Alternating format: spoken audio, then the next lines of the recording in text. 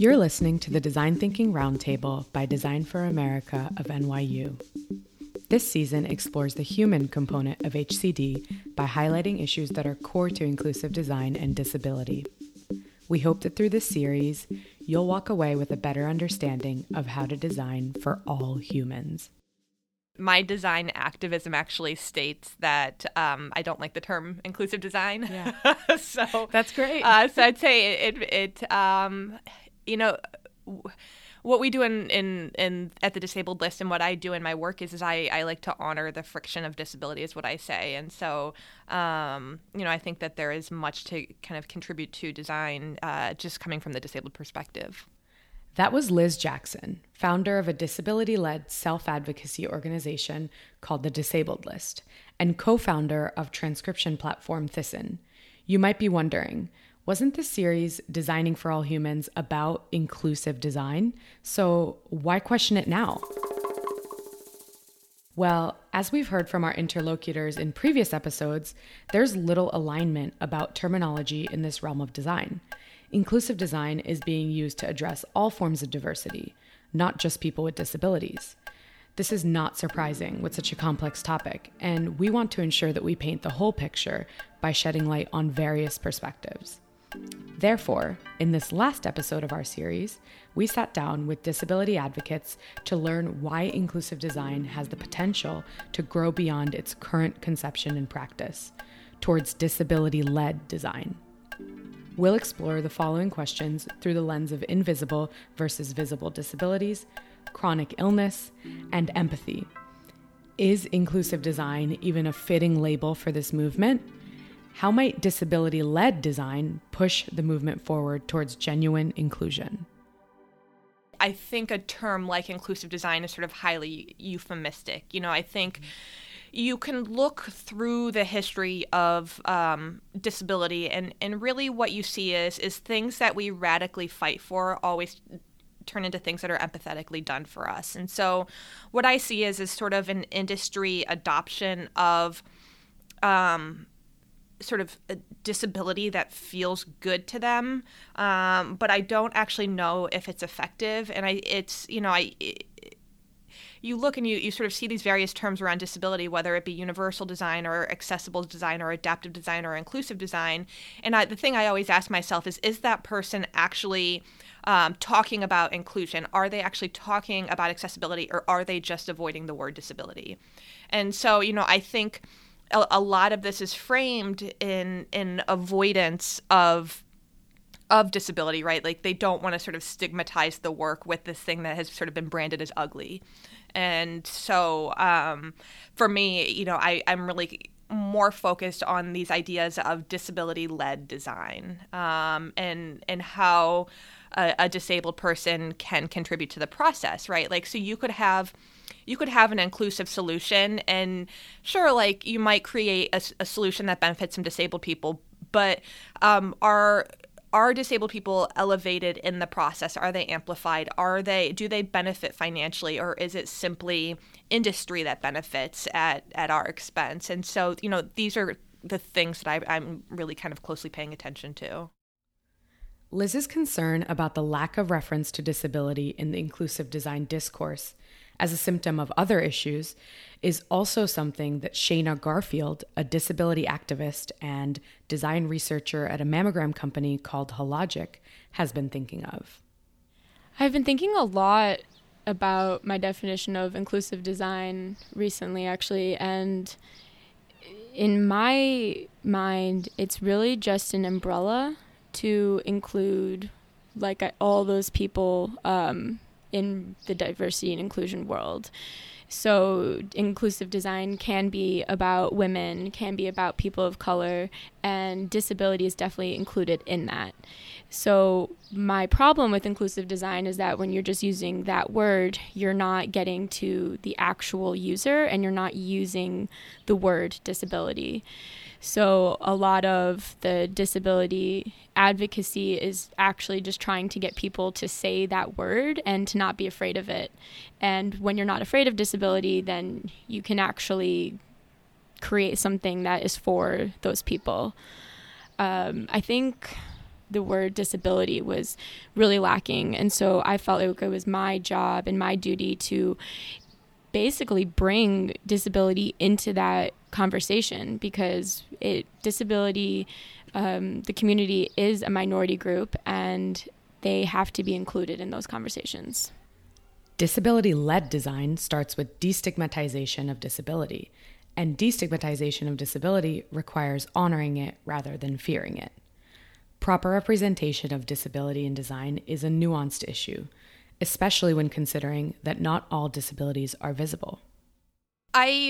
I created this program. It's called the With Fellowship. The thing that I saw was, if you were to go on to Google and you were to Google the phrase disability design, you would see, if you also Googled the phrase design for disability, you would see that it yielded more than twice as many search results as disability design. So I created this program called the With Fellowship, and it's in design with disability. What I perceive as disability-led design. It's disabled people directing our own processes. It's disabled people inserting ourselves into the process, right? It's us actually being able to frame the questions that ultimately lead to what the design is going to be. I think traditionally in co-design, we're not actually brought in until after the question has been framed, after the process has actually already gained steam, and there's really very little opportunity for us to create something that may be more equitable for us. Through the With Fellowship, Liz and Shayna worked together towards bridging this gap. Liz explained how they met and how Shayna's perception regarding disability and the naming of disability evolved. Indeed, when they met, Shayna was a student at Pratt who needed a cane but did not identify as disabled.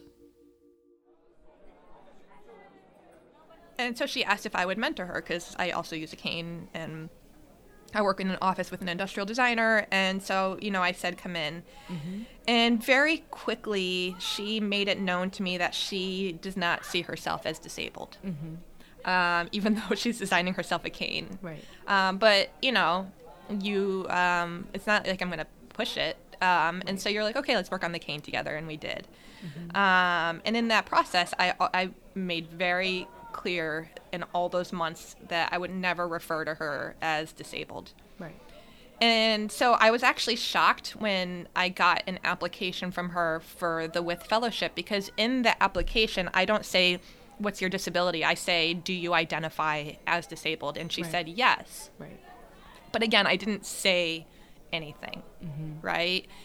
And so she gets partnered with an organization, and it's going, from what I could tell from the outside, fairly well. And I get this email from her one day, and she says, I'm really struggling. They don't see me as disabled. I needed them to see me as disabled. And I'm like, what the hell? What's going on? I was like, what's going on? I was like, let's get lunch. So we get lunch. And that's when I realized, right? She knew that her opportunity in the organization came from her disability and her disabled expertise. Right. But before the With Fellowship, she feared and she saw that she thought her disability would lead to a loss of opportunity. Mm-hmm.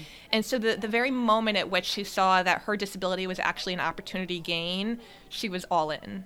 Right. And so for me, it's like, okay, like, if that's what she's thinking, like there's probably a whole hell of a lot of people that might find some relief in this approach. Shayna, could you tell us more about your experience identifying with an invisible disability? So my experiences of stigma especially with an invisible disability was like, I was really embarrassed to consider myself disabled for a while. And I, was like, I'm just chronically ill and I'm getting better. Yes, I can't really walk and I'm using a cane and I have all these other impairments, but that doesn't mean I'm disabled. And it took me a while and definitely talking to other people to realize that disability is not a bad thing. It's something that can actually become an amazing opportunity. And since then, of acknowledging that I am disabled, so many incredible conversations have happened. I've been able to tell my story and use that within my work, which has immediately connected to other people. And I think that with stigma, it's something it is hard to overcome because of the cultural implications of it. But when you can get over that and actually want to tell your story and embrace your identity, then you'll be able to connect with other people. And I think that's like one of the greatest powers of design, is being able to bring these emotional connections together.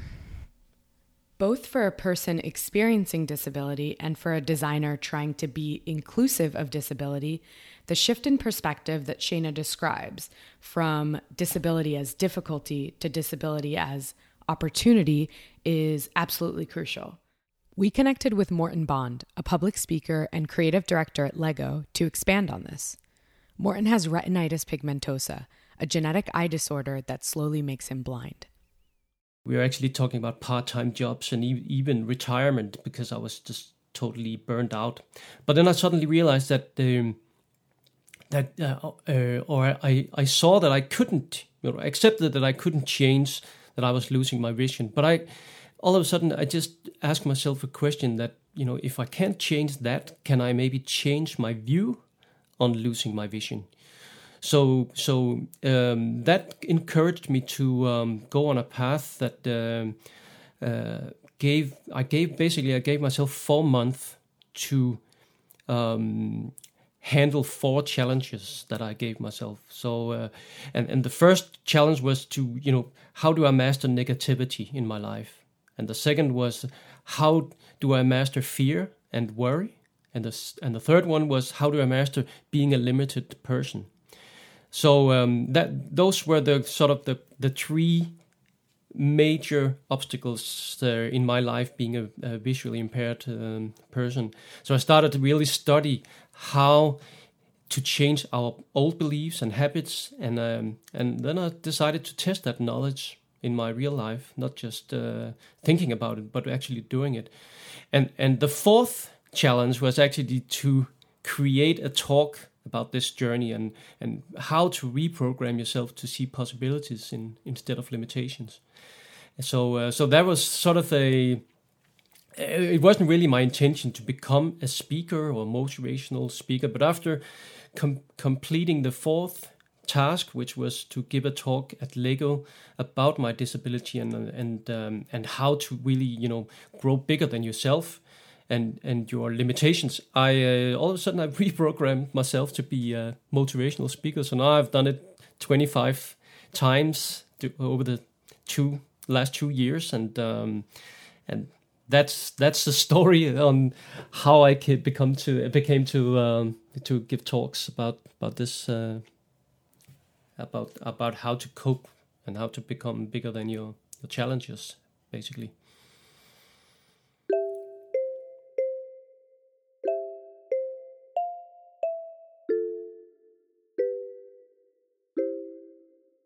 Well, the most important thing, I guess, is that I really want to tell people that when they feel stuck in life, if they have a belief that there's something that they can't do, it's very often a limitation they have in their mind and not in reality. I learned that all these things that I said that I couldn't do was basically something that I invented in my mind.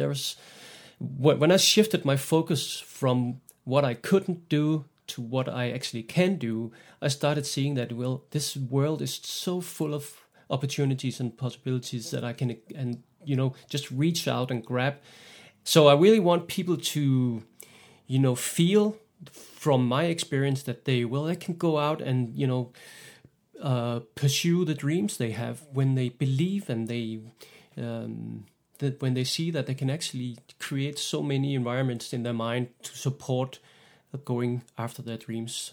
And that's it's really important for me to do it. And I actually, what I get out of it myself is that I constantly remind myself of that fact, that I actually create my own life, and it's not something that is created from a disability or something out there. It's something I create in my own mind. That's basically where we create our life.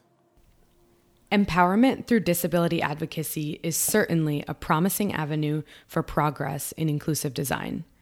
In further evolving the shift towards disability-led design, both Liz and Shayna also challenge the underlying driver of all schools of human-centered design, empathy.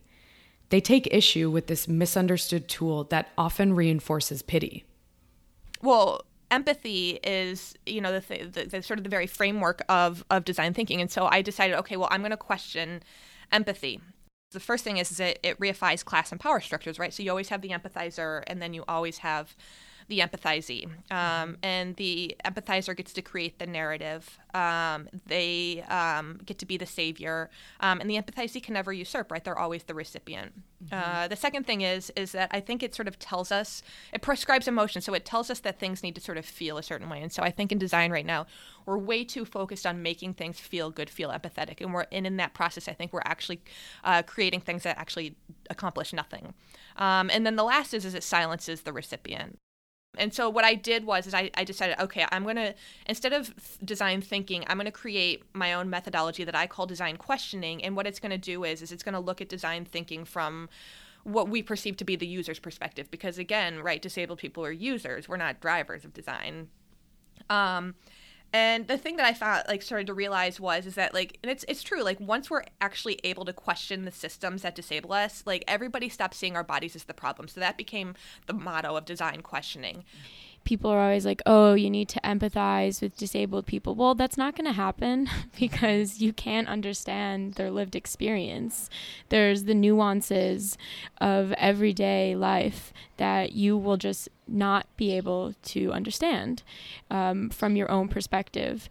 And so I think what should happen is that by really connecting with yourself and understanding your own experiences and how you relate to your communities and other people on the earth, and then you'll be able to connect with others more. And I think that's what originally what empathy was trying to get people to understand, where you're coming from a different background, you have a different lived experience, and you just need to be able to connect with other people so that you can then actually hear them out and create something with them and for them that they can use, but then more importantly, actually want to use. So what does disability-led design look like in practice? How can we work towards this? Well, the idea is that you actually hire disabled people to be a part of your process. I'm really focused on how do we honor the friction of our disability. I think that's how you know that you've reached a disabled audience and tried to delight them. Through the Designing for All Humans series, we learned so much about inclusivity and disability. These conversations open up new ways to theorize and practice human-centered design. Despite difference in perspectives, all of our guests emphasized a similar message. True inclusion requires a redefinition of empathy to avoid pity. It's about recognizing and honoring differences, while also acknowledging our limitations in fully understanding one another. A consequence of realizing these limits is also to move from inviting people with disabilities in the design process towards disability-led design, wherein people with disabilities are amplified as experts and hold decision-making power. Thank you for tuning in to the Design Thinking Roundtable by Design for America of NYU. This podcast is created, produced, and hosted by Harshita Nadanuri in collaboration with Anne-Laure Fayard. Audio editing, mixing, and music are all led by Guilhem Tomasier. For podcast updates, follow us on SoundCloud at soundcloud.com/designforamerica and on Twitter at DFANYU. To learn more about the NYU chapter of Design for America, visit dfanyu.com.